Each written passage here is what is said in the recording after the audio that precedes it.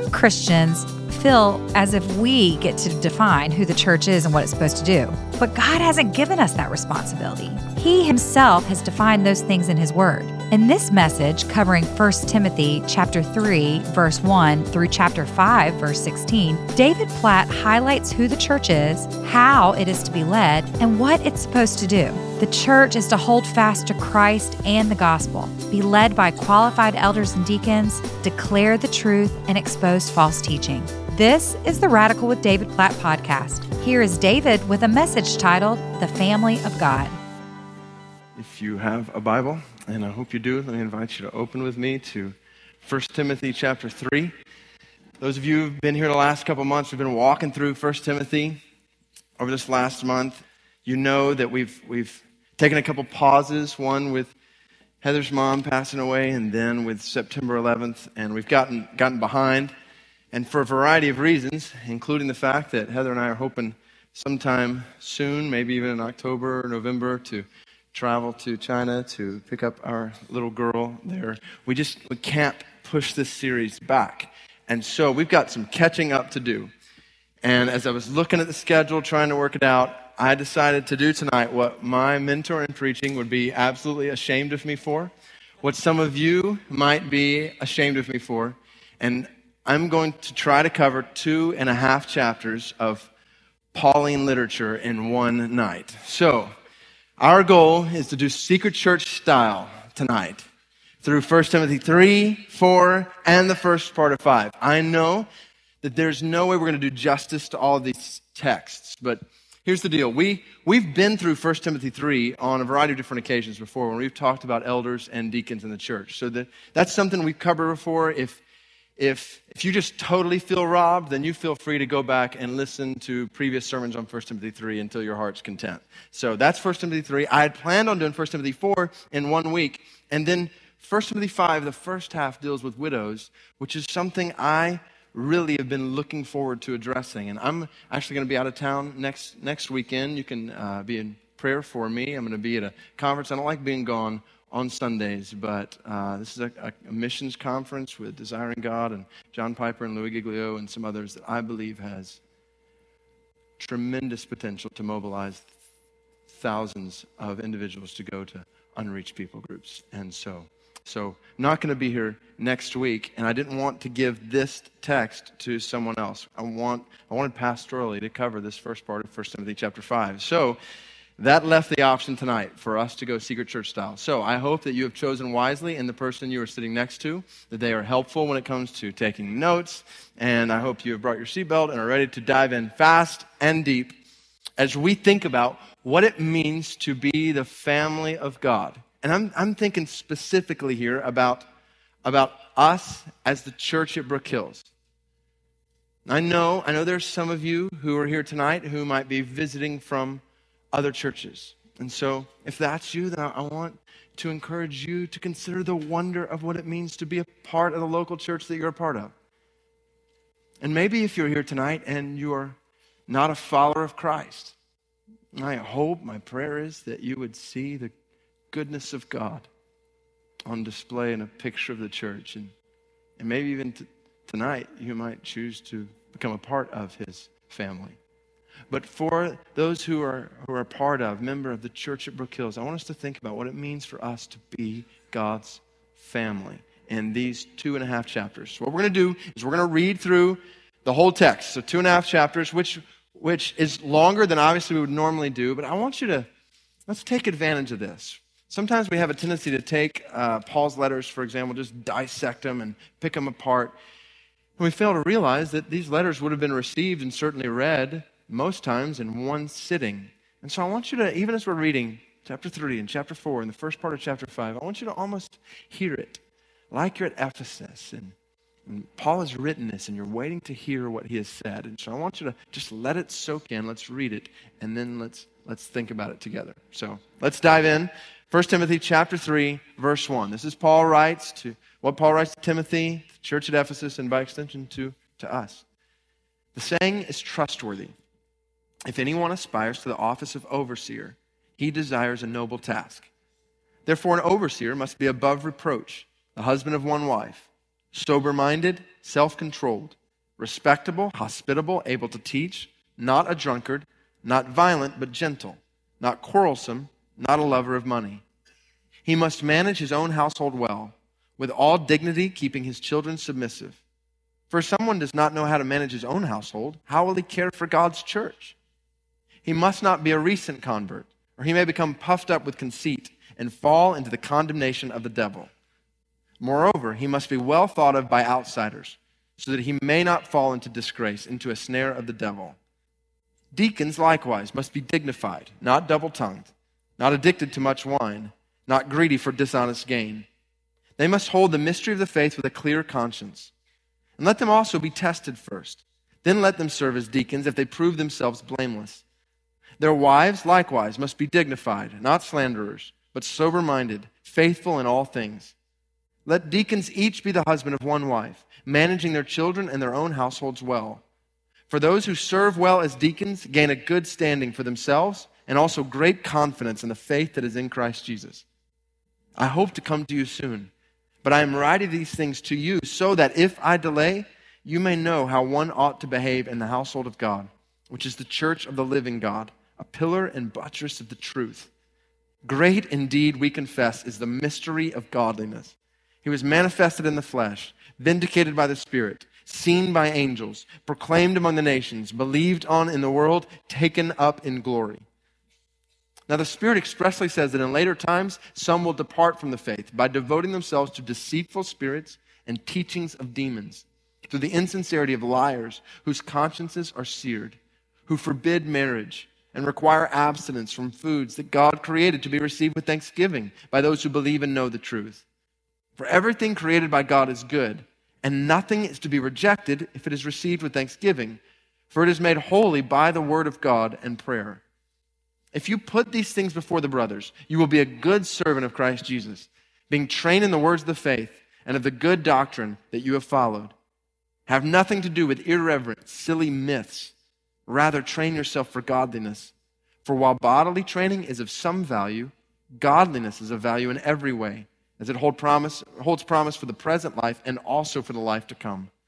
The saying is trustworthy and deserving of full acceptance. For to this end we toil and strive, because we have set our hope on the living God, who is the Savior of all people, especially of those who believe.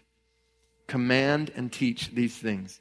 Let no one despise you for your youth, but set the believers an example in speech, in conduct, in love, in faith, in purity. Until I come, devote yourself to the public reading of Scripture, to exhortation, to teaching. Do not neglect the gift you have, which was given you by prophecy when the council of elders laid their hands on you. Practice these things. Immerse yourself in them, so that all may see your progress. Keep a close watch on yourself and on the teaching. Persist in this, for by so doing you will save both yourself and your hearers. Do not rebuke an older man, but encourage him as you would a father. Younger men as brothers, older men as mothers, younger women as sisters in all purity. Honor widows who are truly widows. But if a widow has children or grandchildren, let them first learn to show godliness to their own household and to make some return to their parents. For this is pleasing in the sight of God. She who is truly a widow, left all alone, has set her hope on God and continues in supplications and prayers night and day. But she who is self-indulgent is dead even while she lives. Command these things as well, so that they may be without reproach. But if anyone does not provide for his relatives, and especially for members of his household, he has denied the faith and is worse than an unbeliever. Let a widow be enrolled if she is not less than 60 years of age, having been the wife of one husband, and having a reputation for good works, if she has brought up children, has shown hospitality, has washed the feet of the saints, has cared for the afflicted, and has devoted herself to every good work. But refuse to enroll younger widows, for when their passions draw them away from Christ, they desire to marry, and so incur condemnation for having abandoned their former faith. Besides that, they learn to be idlers, going about from house to house, not only idlers, but also gossips and busybodies, saying what they should not. So I would have younger widows marry, bear children, manage their households, and give the adversary no occasion for slander. For some have already strayed after Satan. If any believing woman has relatives who are widows, let her care for them. Let the church not be burdened, so that it may care for those who are truly widows. All right, here we go. You ready? I want us to start in the middle of what we just read. Chapter 3, verse 14, 15, and 16. Because, and I'm guessing if you've been on this journey over the last couple of months, you might already have verse 15, maybe 14 and 16 too, underlined. Because this is really the theme verse that frames the whole letter of 1 Timothy.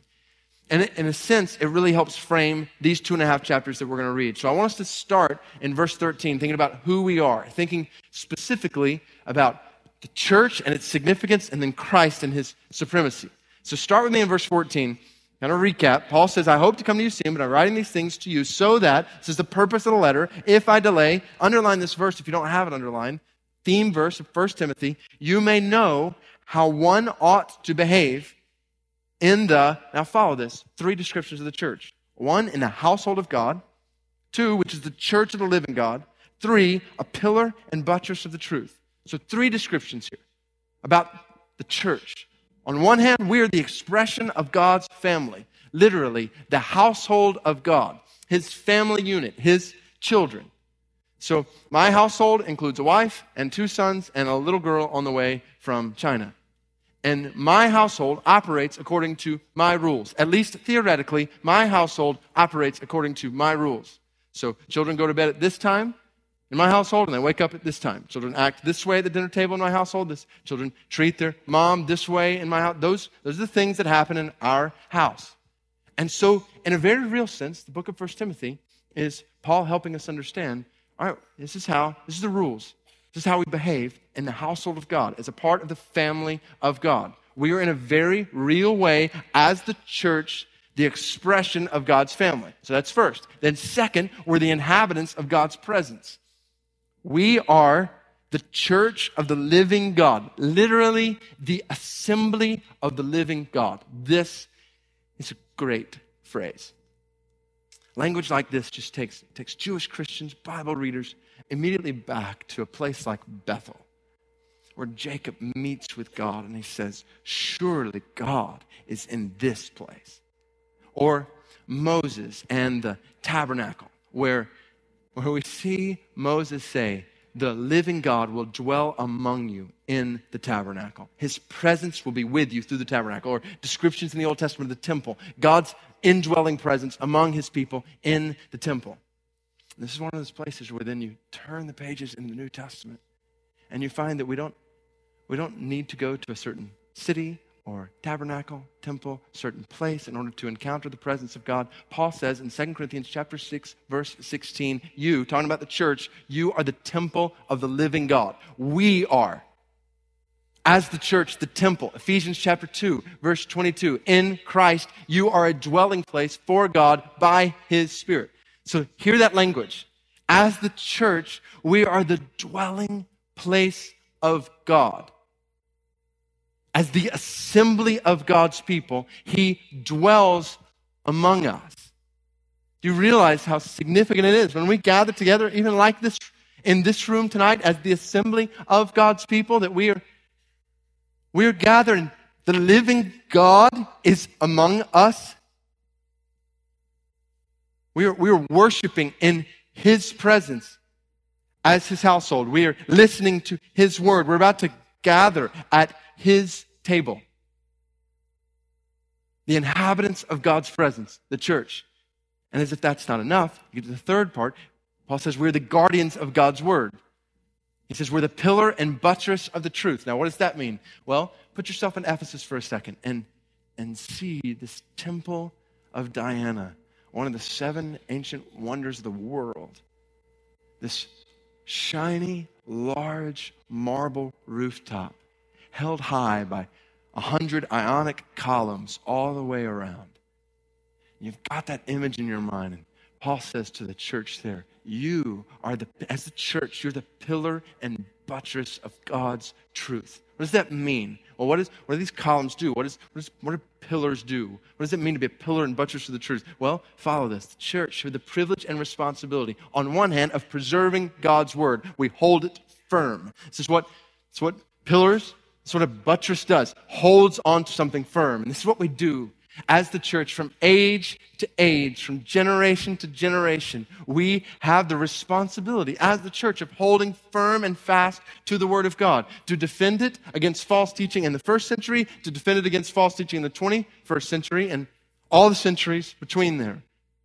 And one of our responsibilities as the church at Brook Hills, is to make sure to hold fast to this Word in our culture, that we pass it on faithfully to the next generation, which is what the whole next book of 1st, 2nd Timothy is all about. So we hold it firm, and then we proclaim God's Word. We hold it high. This is what columns do. They hold something firm, and they hold it high, and this is what we want more than anything else from the church at Brook Hills. This is our privilege and responsibility. We don't want to hold man's opinions high. We don't want to hold man's innovations high. We don't want to hold our creativity, our possessions, our things high. We want to hold one thing high in the church. We want to hold His Word high.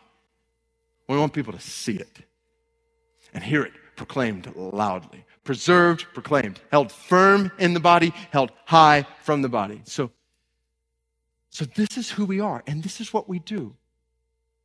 Just let this soak in. We are the very guardians of God's Word as the church, the very inhabitants of God's presence, the expression of His family, the God who spoke and the world came into being, the God who calls the stars by name and holds the nations in His hand, the God who reigns and rules over everything in all the universe.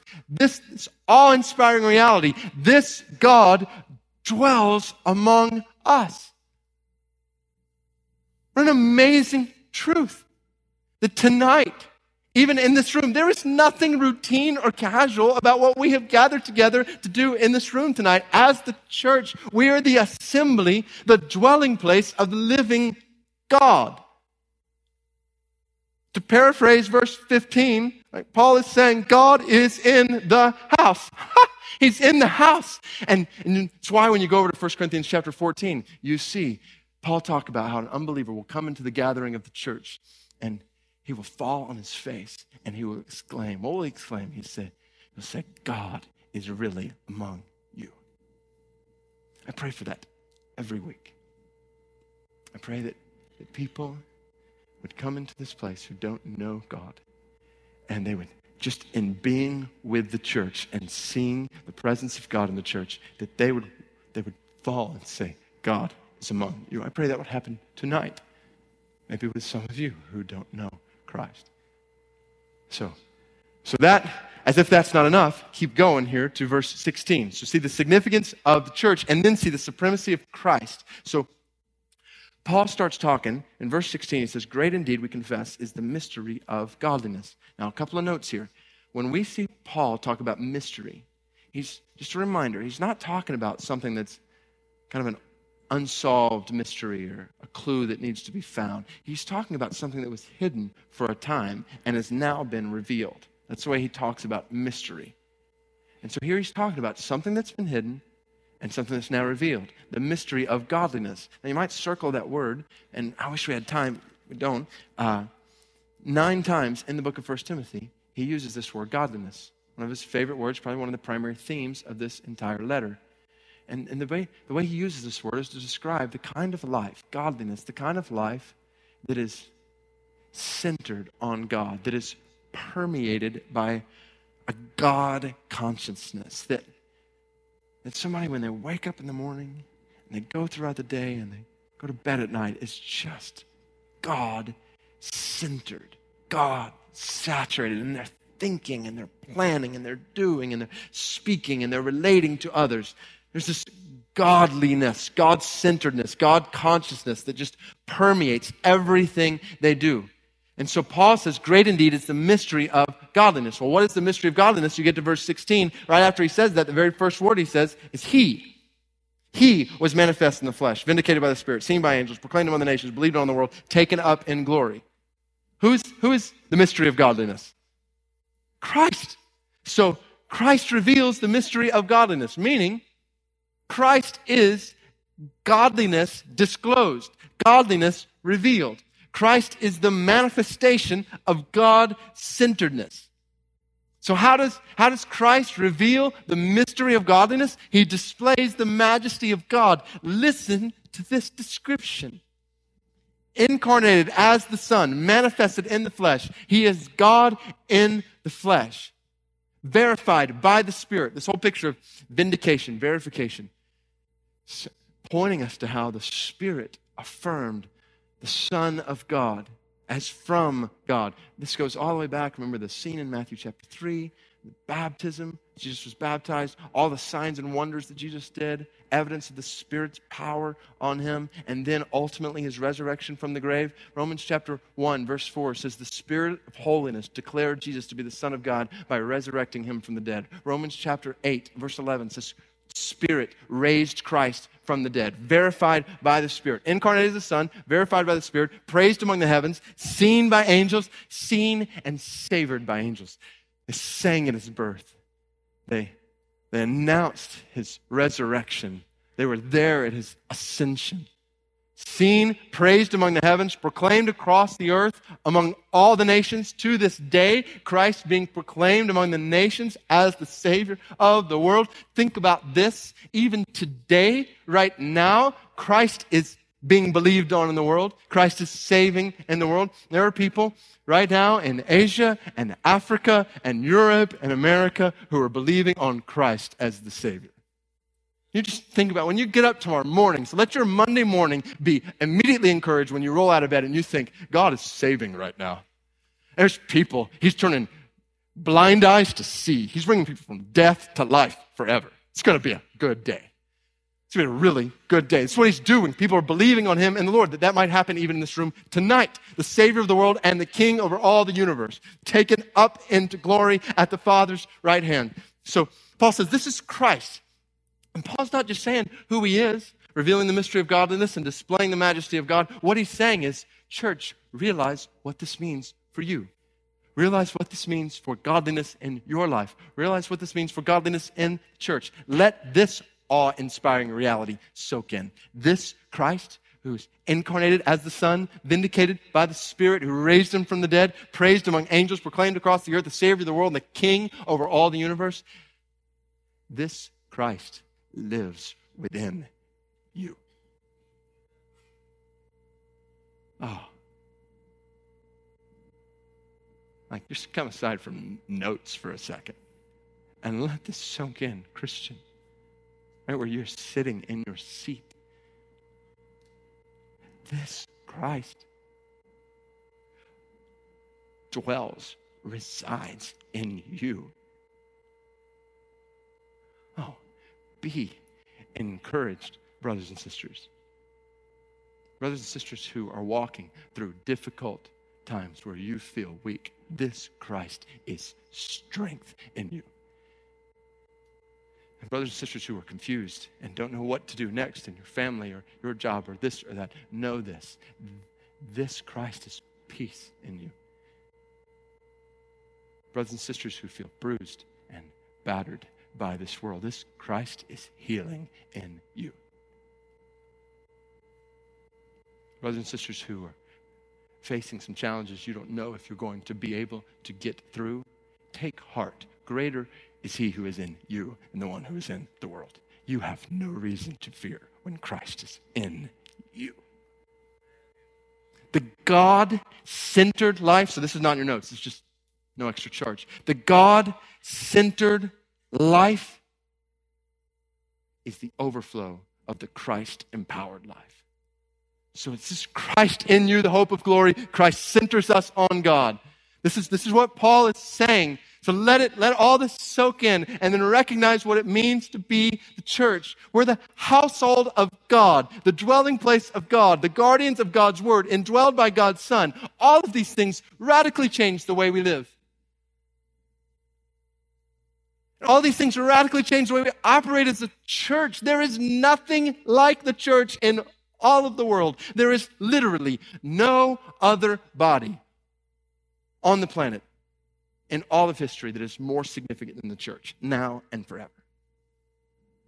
Oh, we're never going to get through this, but this is good stuff. So So then, based on that, you see that's foundational. It's foundational for the whole book and for these 2.5 chapters. Based on that, now, God says, in light of the importance, the significance of the church, the supremacy of Christ, here's how you behave in my house, okay? Here's how we are led. And this takes us back up to the beginning of 1 Timothy chapter 3, where God outlines, two primary positions of leadership in the church. And getting these two positions right, being biblical when it comes to church leadership, affects everything else.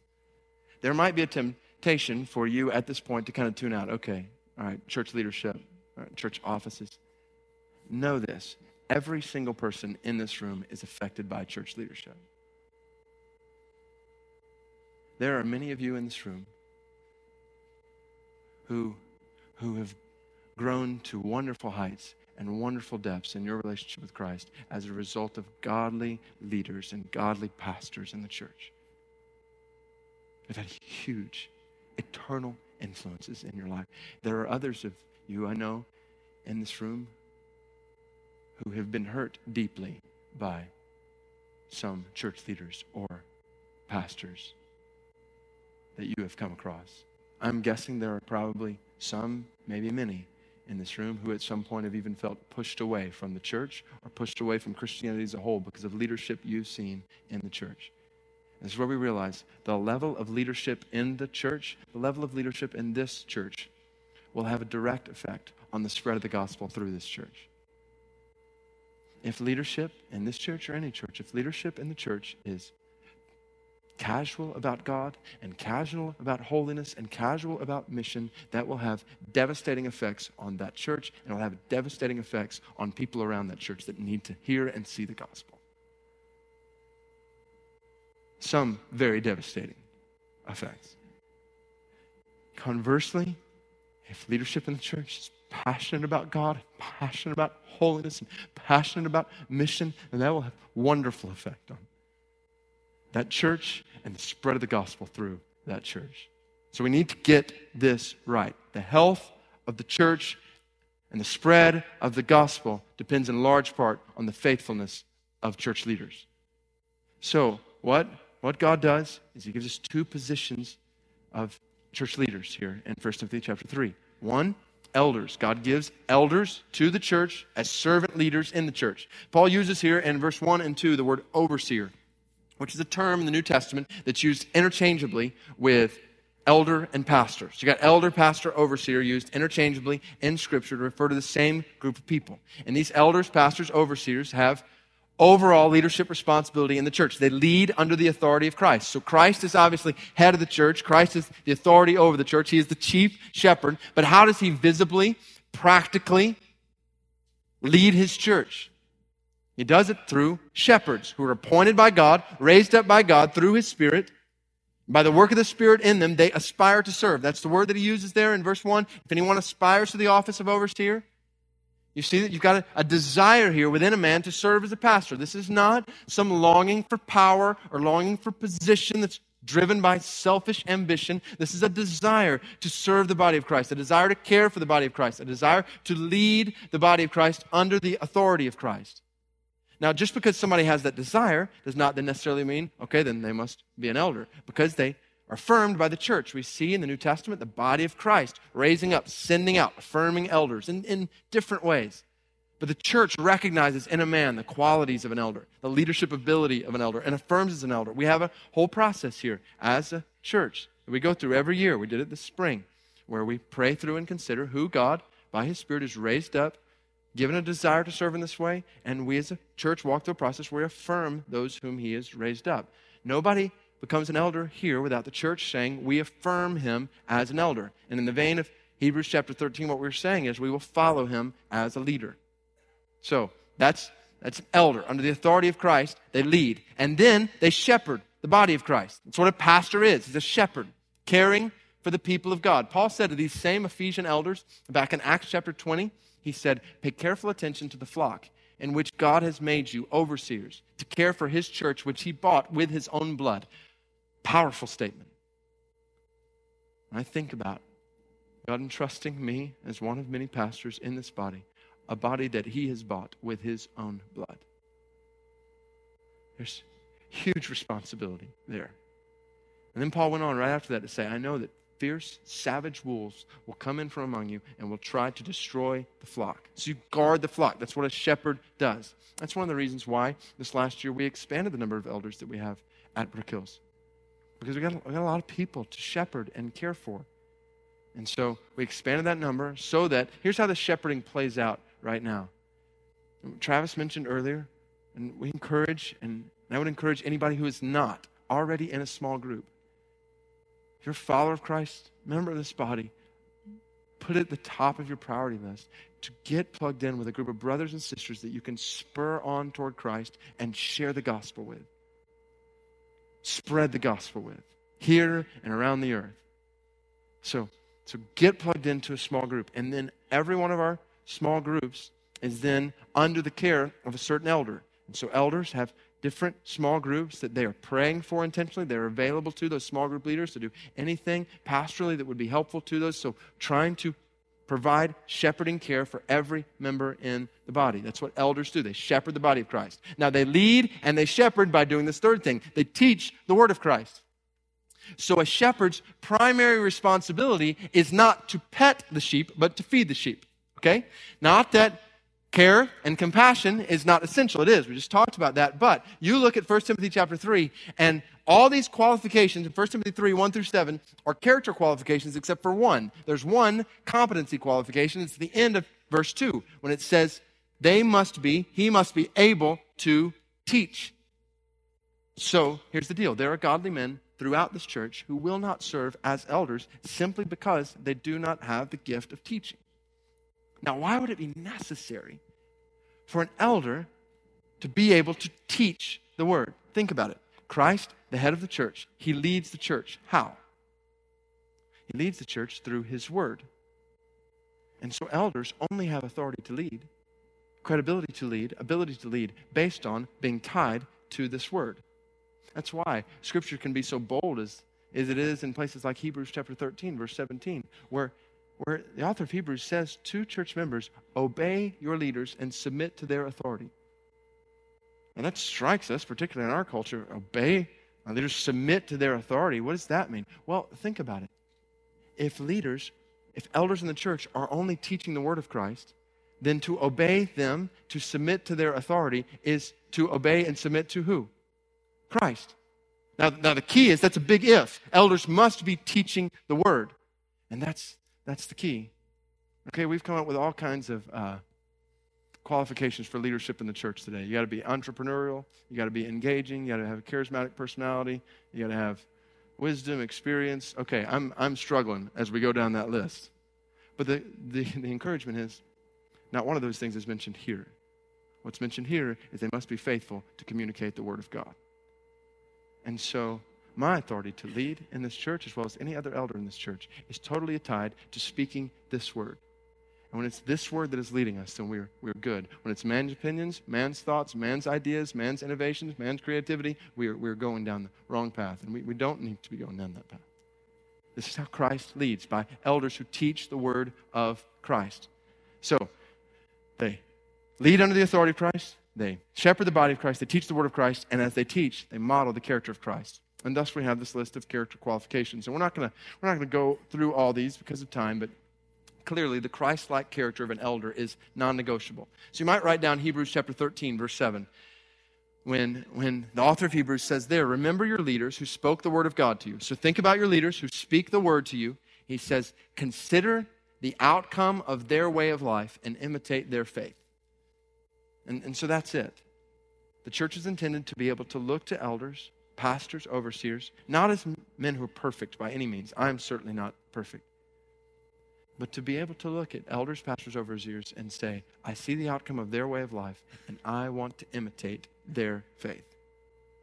Personally, at home, this is why when we go through the elder selection process as a church, we always involve the whole family in that picture.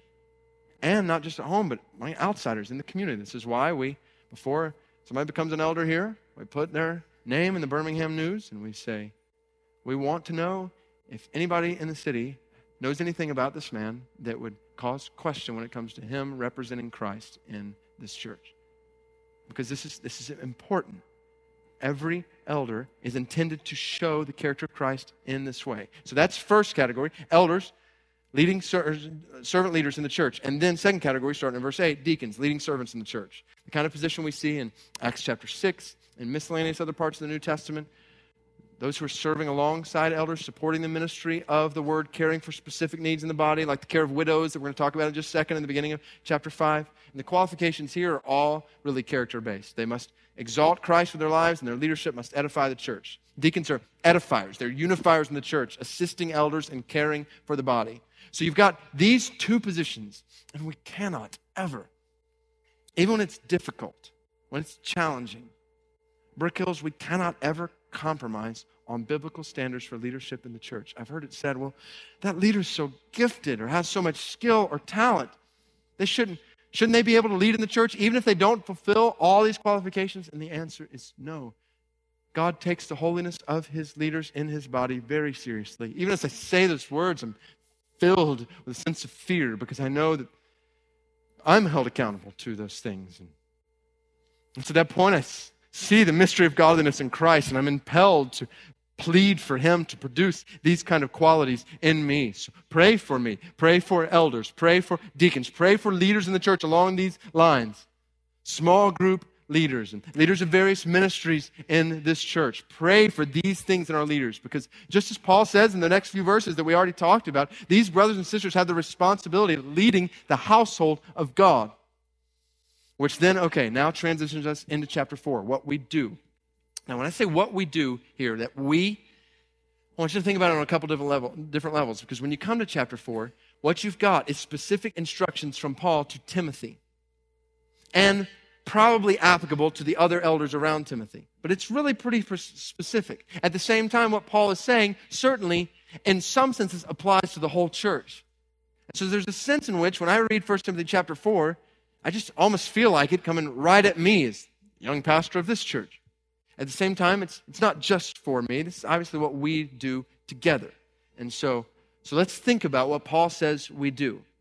2 levels, together.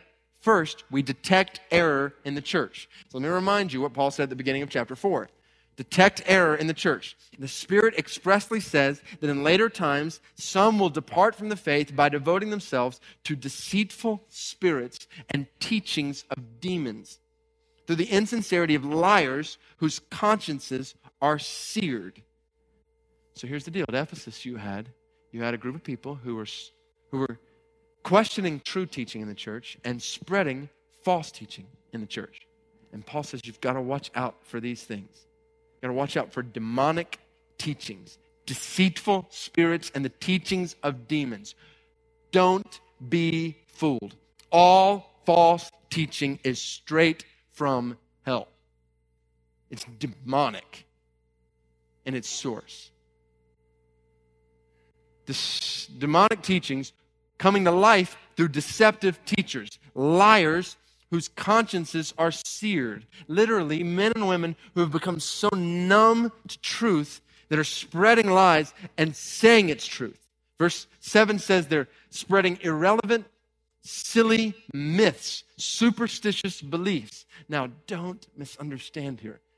These are not teachers who rise up in the church and say, my conscience is seared. I have silliness to share that comes straight from the pit of hell. What makes it deceptive is these are the people that others are looking to hear truth from. And it's masked. And it makes it especially dangerous.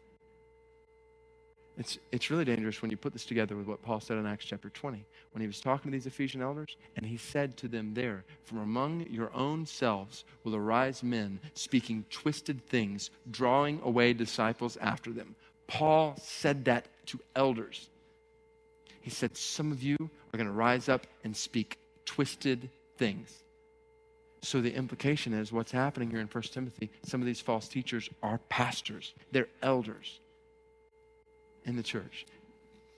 A problem then and a problem now. Rampant then, rampant now. There is unbiblical, bad theology all over the church. Say, well, who are you to say that what you've got is the right theology? Well, test everything by the word. We're going to talk about that. But prosperity theology, the idea that when you trust in Jesus, you have all the health and wealth you want, sometimes trumpeted exactly like that, or sometimes embraced by materialistic Christians in settings just like this. Universalistic theology. Jesus is our way, but he's not everybody's way. Cult theology. Saying Jesus is a little different than maybe what you originally thought. And then just popular theology about life and possessions and heaven and the afterlife, ideas that come from best-selling books that Christians are reading as opposed to the very Bible itself. Dangerous stuff. Be on guard. This is not just in the world. Paul's talking about the church. Be on guard in the church. Some teachers will fall away from God's word. Don't be surprised by them. Brothers and sisters, when you hear that a church member, when you hear that a church leader, even a pastor, has wandered away from Christ, has abandoned the faith, don't be surprised, the Bible says. It will happen. John said in 1 John 2:19, there will be some who we thought were Christians who will show that they were not Christians. So when that happens, don't let it throw your faith into a total tailspin. The devil is active and trying to pull people away from truth in the church, trying to lead them to become false teachers. So don't be surprised by them. At the same time, we should always be saddened by them. And we should fight to keep more people from being pulled away. That's why Paul said in chapter 1, we're in a war and we wage good warfare with this word. Detect error in the church. You say, well, how do you know? Okay, how do you know when it's truth and falsehood? That leads to the substance of what these false teachers, liars, were teaching at Ephesus. Now, Paul's obviously addressing some specific teaching here. But I do think that even though it might not be the exact same specifics in our day that are going on here in 1 Timothy chapter 4, there's a root here. You think about it. Paul's addressing two things here. He's talking about teachers who were denying the goodness of God and they were distorting the word of God. Now, I want you to put these two together with me for a second and think about it. Let's go back all the way to Genesis chapter 3.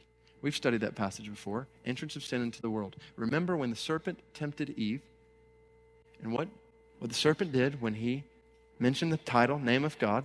He used the name of God that intentionally highlighted God's power, God's greatness, and minimized God's goodness and God's love. And the whole tone and tenor is clearly God doesn't know what is best for you. God doesn't desire what is best for you. You know what is better for you than God. Denying the goodness of God. And then what was the serpent's first question? Did God really say? That question is alive and well today. Did God really say that? I mean, surely he didn't say this, or surely he didn't say that, or surely he didn't mean this. Eve should have been suspicious when she heard that question. She should have been suspicious when a snake started talking to her. But beyond that, she should have been suspicious when the words were, did God really say, distorting God's word? And so you fast forward, that's Genesis 3. You fast forward to 1 Timothy chapter 4. You got the same thing. You've got false teachers who are taking good things from a good God, like marriage and eating certain foods, and saying, we cannot do these things. Can't marry, forbidding marriage, forbidding eating certain foods, denying the goodness of God and distorting the word of God, obviously saying that God has said things when he has not said those things. So watch out, Paul says. Then watch out now when people begin to deny the very character of God that we see revealed in Scripture, and people begin to distort the word of God, adding to it, taken away from the word. So we detect error in the church. And as we do that, we go on the offensive and declare truth to the church. Put these things before the brothers, verse 6 says. Paul says, put truth before them. Let truth permeate, saturate the church. Combat falsehood by, what we see is Paul kind of reiterates three main ideas in different ways in this last part of chapter 4. He says, teach truth with authority. First and foremost, Paul says, command, teach these things. Verse 6 says, put truth before brothers as one trained in the words of the faith and of good doctrine. He says down in verse 13, devote yourself to the public reading of Scripture, to exhortation, and to teaching. Verse 16, keep a close watch on your teaching. That's what we've already seen in 1 Timothy. And even when he says, don't let anybody look down on you because of your youth, but set an example for the believers in what? What's the first thing? In speech, what comes from your mouth. Let this word resound from your lips. Speak the word of God. Read the Bible, explain the Bible, exhort from the Bible, teach the Bible. In the process, you will demonstrate your submission to the authority of Scripture and will thus lead the church rightly by declaring truth with authority in the church. So teach it with authority, then live it out with purity. Not just your doctrine, but your life. Keep a close watch on yourself. Paul says, not just your speech, but your conduct, your love, your faith, your purity. So Robert Murray M'Cheyne, incredible pastor, used mightily by God in Scotland in the early 1800s. He died when he was only 30. And it was written on his gravestone. Died in the 30th year of his age and the 7th year of his ministry, walking closely with God. An example for the believers in word, in conversation, in charity, in spirit, in faith, in purity. He ceased not day and night to labor and watch for souls. Oh, that would be the description. M'Cheyne once said, as a pastor, he said, my people's greatest need is my personal holiness. There's truth there that we desperately need to hear and apply. So I've been studying for Secret Church on family, marriage, sex, and the gospel. And in the process have just been brought to my knees, considering sexual immorality, not just in the world, although that is obviously just deafening, but sexual immorality in the church. So I came across some credible research. I say credible, and this is focused on the family and some others. This isn't just I found a site on Wikipedia. I'm not saying Wikipedia is bad, but just credible, okay? That's what I'm saying. And so let me just share this with you.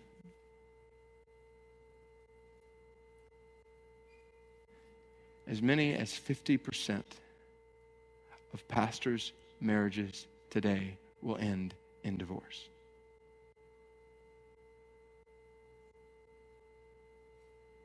Almost 40% of pastors admit that they have had an extramarital affair since the beginning of their ministry.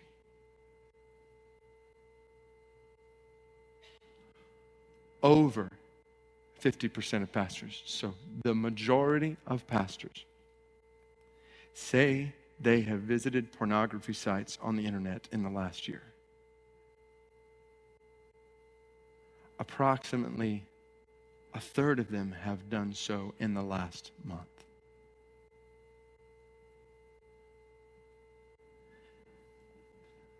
That's what I mean, just brought to my knees. Share this with Heather, and both brought to our knees together. Like, I shared these stats with you, just trembling. I want you to know, by God's grace, I don't visit pornography sites and have never visited them as your pastor. And by God's grace, I love my wife and cannot even imagine, do not imagine anything but absolute faithfulness to her. But these statistics scream out to me, watch your life closely. It caused me to scream out to every elder in this church, watch your life closely. Every member of this church, take heed lest you fall. Watch your life and your doctrine. Teach the word with authority and live it with purity and train for eternity. So here's the key verses here, verse 7 and 8. Train yourselves for godliness. For while bodily training is of some value, godliness is of value in every way, as it holds promise for the present life and also for the life to come. So most believe that the Ephesians spent a good bit of time, money, training athletes for a variety of different festivals.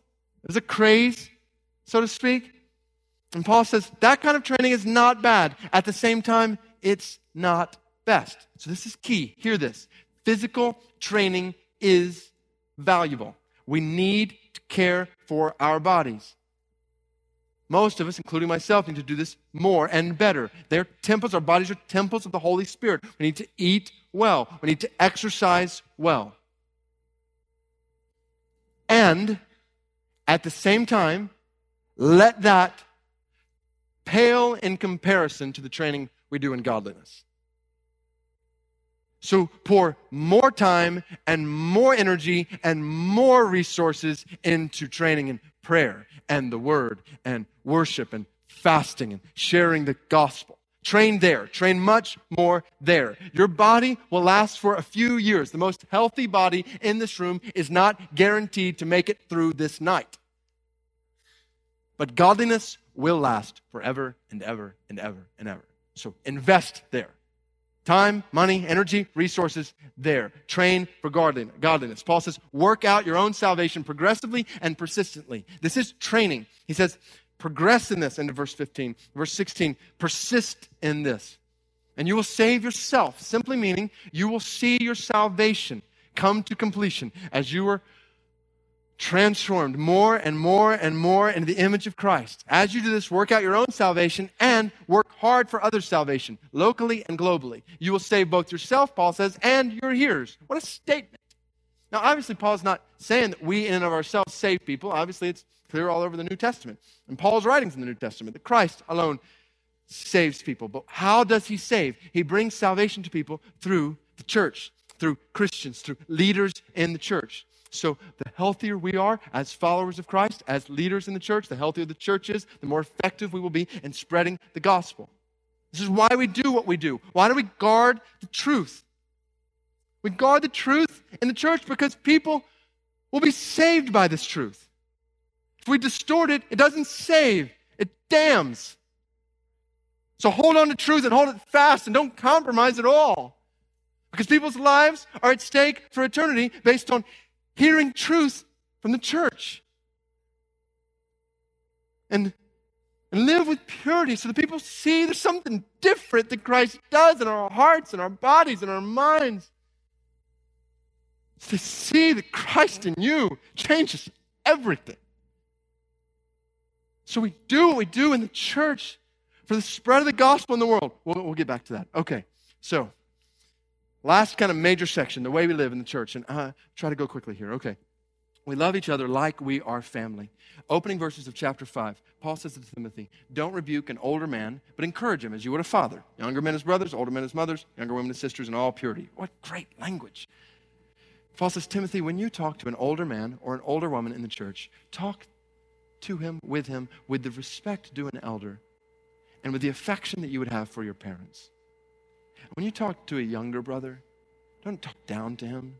When you talk to a younger man, talk to him as a brother. When you talk to a younger woman, talk to her with purity in a way that guards her purity and your purity. This is good counsel, good commands for family living. And that's what we are. That's why we talk about faith family, church family around here. We relate to one another as family. This is just a wonderful reality, even in this room, to look around each other and see each other this way. Like we're not just people who are sitting in seats on Sunday night next to each other. We're brothers and sisters. Spiritual mothers and fathers. Resist. Brothers and sisters, resist the temptation to minimize the wonder of what we are as a church. This is where, just the way we cheapen. Resist the temptation to hop from one church to the next. What are we saying to the world? You get tired of this family, move on to another family. You get tired of that family? You got a little preference here you don't like? Well, move on to another family. What are we showing to the world? We love one another like we're a family because we are a family. And we care for those who have no family. So in verse 3, Paul begins to talk about widows. And this is one of these texts that I mentioned I've been looking forward to getting to. In fact, it's one of the reasons why I wanted us to study 1 Timothy this fall. Because here's the deal. As a faith family, we have put a lot of focus on caring for orphans in our midst, in our city, in our community, in the world. By God's grace, an adoptive culture just permeates this body. And there are kids from all over the world in this church. And there are kids all over our county who are being cared for right now because of what we've been doing in foster care. And that is spreading in the city in ways that we can talk about later. So I praise God for all of that. And we're commanded to do that. At the same time, we've also been commanded to care for widows, to look after widows. So James 1:27, the verse that really catapulted us as we were studying James into even deeper orphan care in this church. What does it say? Religion that God our Father accepts as pure and faultless is this, to look after orphans and widows in their distress. And I've known, it's been in the back of my mind. Okay, we're caring for orphans, but what are we doing for widows? And the reality is we're doing some things. There are some things relationally and organically that are going on. There are a couple of ministries that members of this church have begun specifically to care for widows that are great. But at the same time, we have not, as a church, said, how are we intentionally going to make sure widows are looked after and taken care of in this body? Because God, yes, indeed, He is the father to the fatherless, but He is also the defender of the widow. And He says, this is a command, honor widows who are truly widows. When He says honor there, that word is not just kind of have respect for. This word is look after, support. And so what I want us to do is I want us to think about what this passage that we read earlier means for us in this room. And this is not just, okay, this is just for widows who are here tonight. This is for the church pertaining to widows. Okay, so this is for all of us. It's challenging, this text, on so many different levels, because on one level, just a deeply emotional text. For widows, and I would include widowers, this is obviously a text that's dealing with women who don't have a means of support. But I know that there are brothers and sisters across this room who have walked through the difficulty of losing a spouse.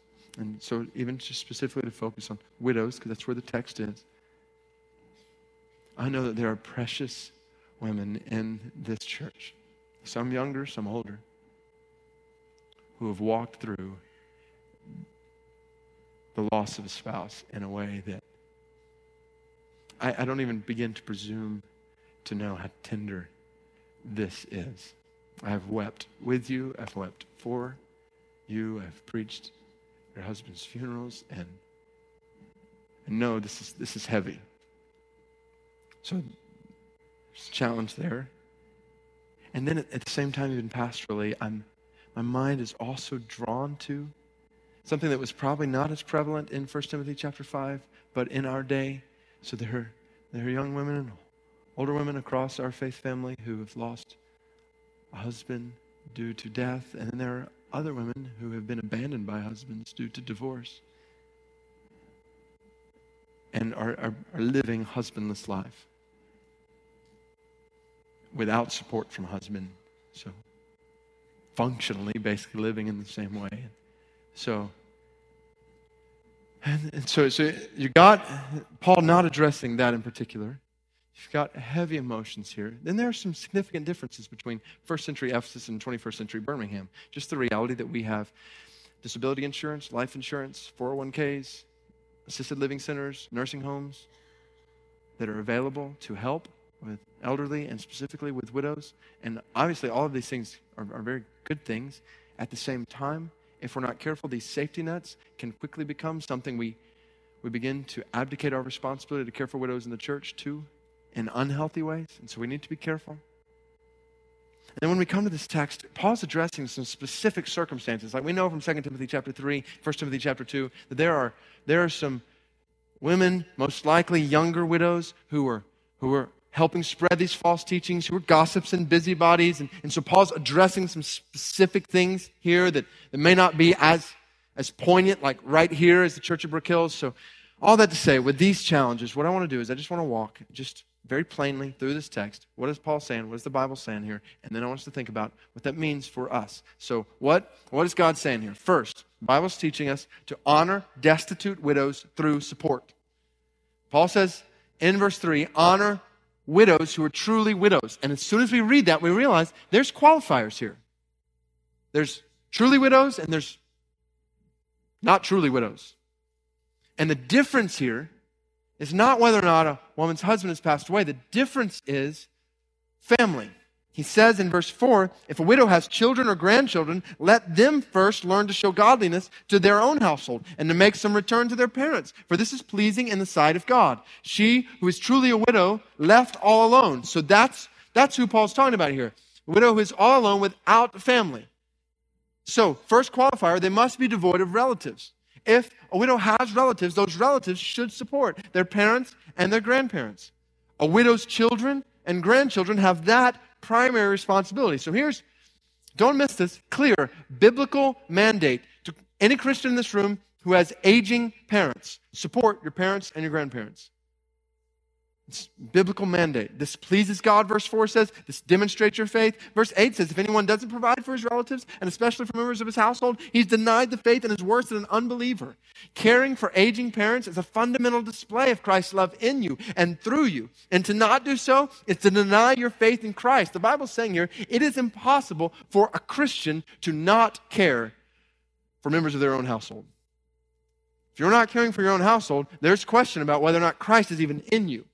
This demonstrates your faith, and this relieves the church. This is key. The church is intended, when it comes to widows here, the church is intended to be second line of defense. Family is first line of defense. Family takes precedent here whenever possible.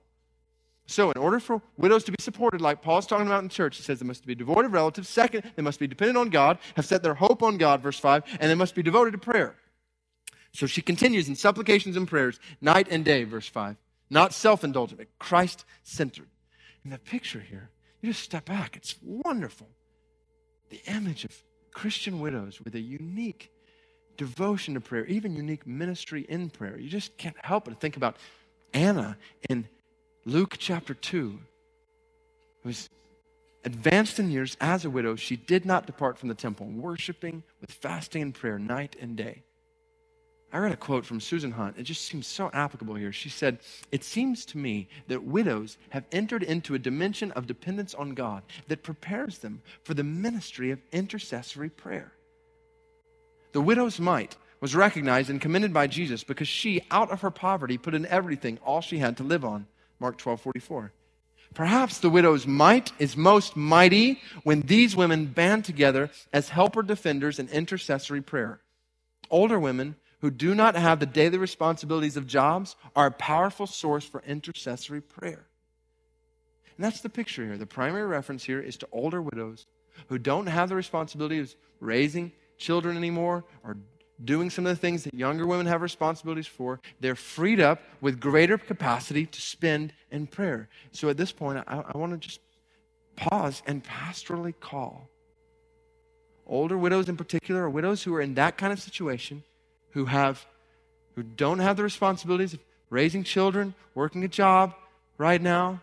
I want to call the church to be a part of supporting widows in that way. And then I want to call these godly women to devote yourself to the ministry, a unique ministry of prayer that God has given you in a situation that obviously you would not have necessarily brought upon yourself, but that He has given to you to be maximized for His glory. So, support older widows in this way. Then enlist older widows for service. You get to verse 9, and Paul talks about widows being enrolled. And there's a little debate about what they're being enrolled in. Some think that maybe this is enrolling widows in the kind of support that he's talking about in the first part of the chapter. But then the majority view, which is kind of where I would come down, sees this enrolling as basically Paul talking about a specific designation of group of widows who are serving in the church. He basically begins to use kind of language that he's used in 1 Timothy 3 to talk about, in a sense, qualifications for a special group of older widows who have the capacity to serve in unique ways in the church. So not just in prayer, but in service in the church. He says, okay, they must be mature women. He's talking about older women here. He says at least 60 years of age. Probably not a hard and fast age rule, but more likely a reference to women who are beyond the ability to support and work themselves, women who may be less likely to remarry, which we're going to talk about in a second. So the Bible says there must be mature women, have been faithful wives, literally a one-man woman devoted to her husband. They must care for children, obviously not meaning that a barren widow would be disqualified here in this text, but that God has uniquely gifted women when it comes to care for children, that a woman would have maximized and want to maximize. They must be a hospitable host, has shown hospitality. They must be humble servants, washing the feet of the saints, having cared for the afflicted. They must be unselfish, devoted to every good work. They must be kind, devoted to good works. And so Paul's saying there's a unique and wonderful window of opportunity for widows like this to serve in the church. So he's calling them to maximize their time on earth through service in the church, while the church supports them as they do that. Now, in verse 11, Paul begins to talk about younger widows. And this is the third thing he says. He says, encourage younger widows to marry. Now, this is where we need to remember that Paul is addressing specific circumstances here. And we know that because you go over to 1 Corinthians chapter 7, and he says to single women there, and men, widows, stay single. So you remember that here at Ephesus, you've got false teaching that's saying marriage is bad. God forbids marriage. And you've got younger widows who are not marrying because of this false teaching, and as a result are wandering from the faith, from truth. And so Paul says, it's good for them. I want to encourage them to marry. So this is not, in a sense, a command. Every younger widow, whatever that means, younger widow must remarry. Instead, it's a clear command to, well, two things. First, they must avoid laziness, and they must abhor gossip. Idleness, gossips, busybodies was a problem here at Ephesus. Paul's addressing, he said, we've got to avoid this. But beyond that, okay, you think through, all right, what does that mean, though? What does that mean for us in this room? What does this mean for younger widows in this room? And I think what we're seeing here in 1 Timothy chapter 5 is that there are differences between older widows and younger widows. Younger widows especially who still have responsibilities to raise children, or maybe are still working to provide for themselves in ways that older widows may not. Younger widows may be more likely to remarry than older widows. And that's why Paul says here, he says, don't include younger widows in this class of this designation of widows for service, because the reality is, the likelihood is they would remarry. And it's good. I know that there are some younger widows who wonder, is it okay for me to remarry? And I want you to hear, the Bible's not saying, okay, you're in sin if you don't.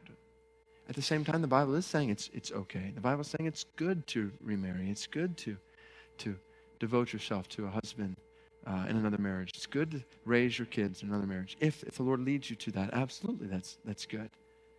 But the overall picture is clear. Regardless of younger or older, church, for widows who are devoid of relatives, trusting and hoping in God, and leaning on Him, we have a responsibility to provide for them, to care for them.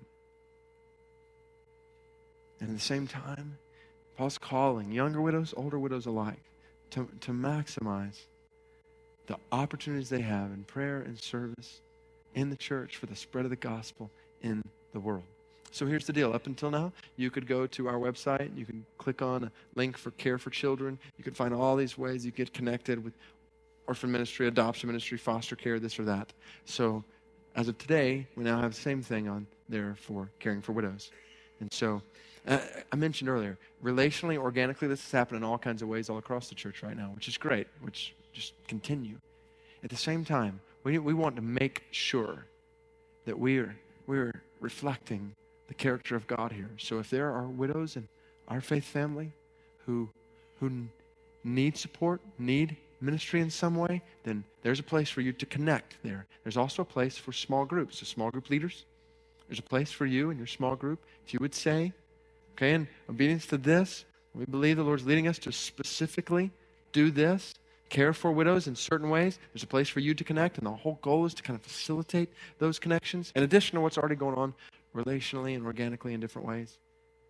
But we want to be intentional. As the church, we have a responsibility to show that God is the defender of the widow. And we want to demonstrate His character clearly. That's how we live. Yes, the father to the fatherless and the defender of the widow. And we want every woman, younger or older alike, in this body to know the care and the love and the mercy of God. So, all right, we have made it to the end. Why we exist. And this is where, go back with me to 1 Timothy chapter 4, verse 10. This is where we'll close. We kind of glossed over this verse. We didn't really hit on it. And I think it's one of the key verses in the whole book. And so I want us to bring back to it. 1 Timothy chapter 4, verse 10 says, "For to this end we toil and strive, because we have our hope set on the living God, who is the Savior of all people, especially of those who believe." Now, when it says especially those who believe, and we'll see this next week because the language is the same in 1 Timothy chapter 5, verse 17, but it's basically Paul saying, that is, those who believe. And so he's the Savior of all the world. That is, those who believe. He's the Savior of all in the world who believe. And so this is why we exist. So bring it all together. Everything we've talked about. Church at Brook Hills, why we exist. We exist to show what it means to have God as our Father. As the church, we are a family. We are the household of God. And that affects the way we lead, that affects the way what we do, that affects the way we live. This is so significant. Like, God would sink it deep within our minds and our hearts. When we gather together as the church, this is not just cultural routine or monotonous religion. This is supernatural reality. Ephesians chapter 3, verse 10 says that in the church, God is displaying his manifold wisdom to the authorities in the heavenly realms.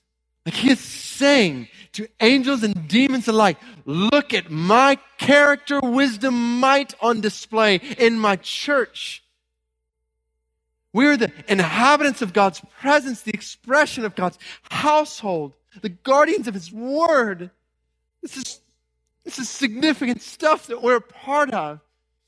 And we show, what does it mean to have God as our Father? Look at the church and you'll see a people who have God as our Father, as their Father, and how they relate to one another, how they love one another, how they live with one another, how they lead one another.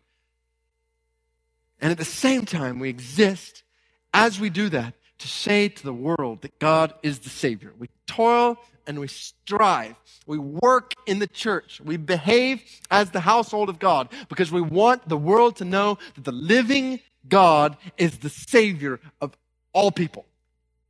So that means today, church, we're a family on a mission to every nation. That's what church is, family on mission. 1 Timothy chapter 4, verse 10, you couple it with 1 Timothy chapter 2, verse 4, two of the greatest mission verses in all of what Paul writes in the New Testament. Because in those verses, we realize that God desires his family, his household, to include all kinds of people. Every nation, tribe, tongue, and people. So there's 11,000 plus people groups in the world. God wants all of them in his family. He wants all of them. And there are thousands and thousands of those groups of people, those types of people across the world who have yet to hear the gospel from the church, and they've yet to see the gospel in the church. There are thousands of people groups spanning over 1 billion people who have never even seen what the family of God looks like in a church, and they need to see it. And we want them to see it. Together. Elders, deacons, brothers, sisters, younger widows, older widows. We exist because we want them to see the mystery of godliness, Christ, the majesty of God, the glory of Christ in the church. We want them to see it. This is what we live for. This is what we die for. We want them to see his glory more than we want our own lives. We're family on a mission. Confident. We put our hope in the fact that one day we will be a family with members from every nation. One day, together with all 11,000 of those people groups, with the Baluch and the Hui and the Arundo, and with thousands and thousands and thousands of other types of people, we will gather around the throne of God our Father and Christ our King, and we will declare his glory together as one family. Did you know that Radical does much more than provide resources like this podcast? Radical equips the church to be on mission. We provide biblical resources to help you mature and grow as a Christian and to help churches be healthy and strong. But we also provide sound training to effectively go to the unreached and trusted avenues to financially support work among the unreached, all because there are 3.2 billion people who have never heard the name of Jesus. And we can't do this work without you. Would you please consider a financial gift to Radical? We are grateful for each and every gift. Give generously to ensure that today is not just one moment that comes and goes, but is the start of something eternal here and around the world. Visit radical.net for more information and to give. Well, that's it for today's episode. I'm your host, Stacey Martin. For additional articles, podcasts, events, and much more, visit radical.net or follow us on Facebook and Instagram.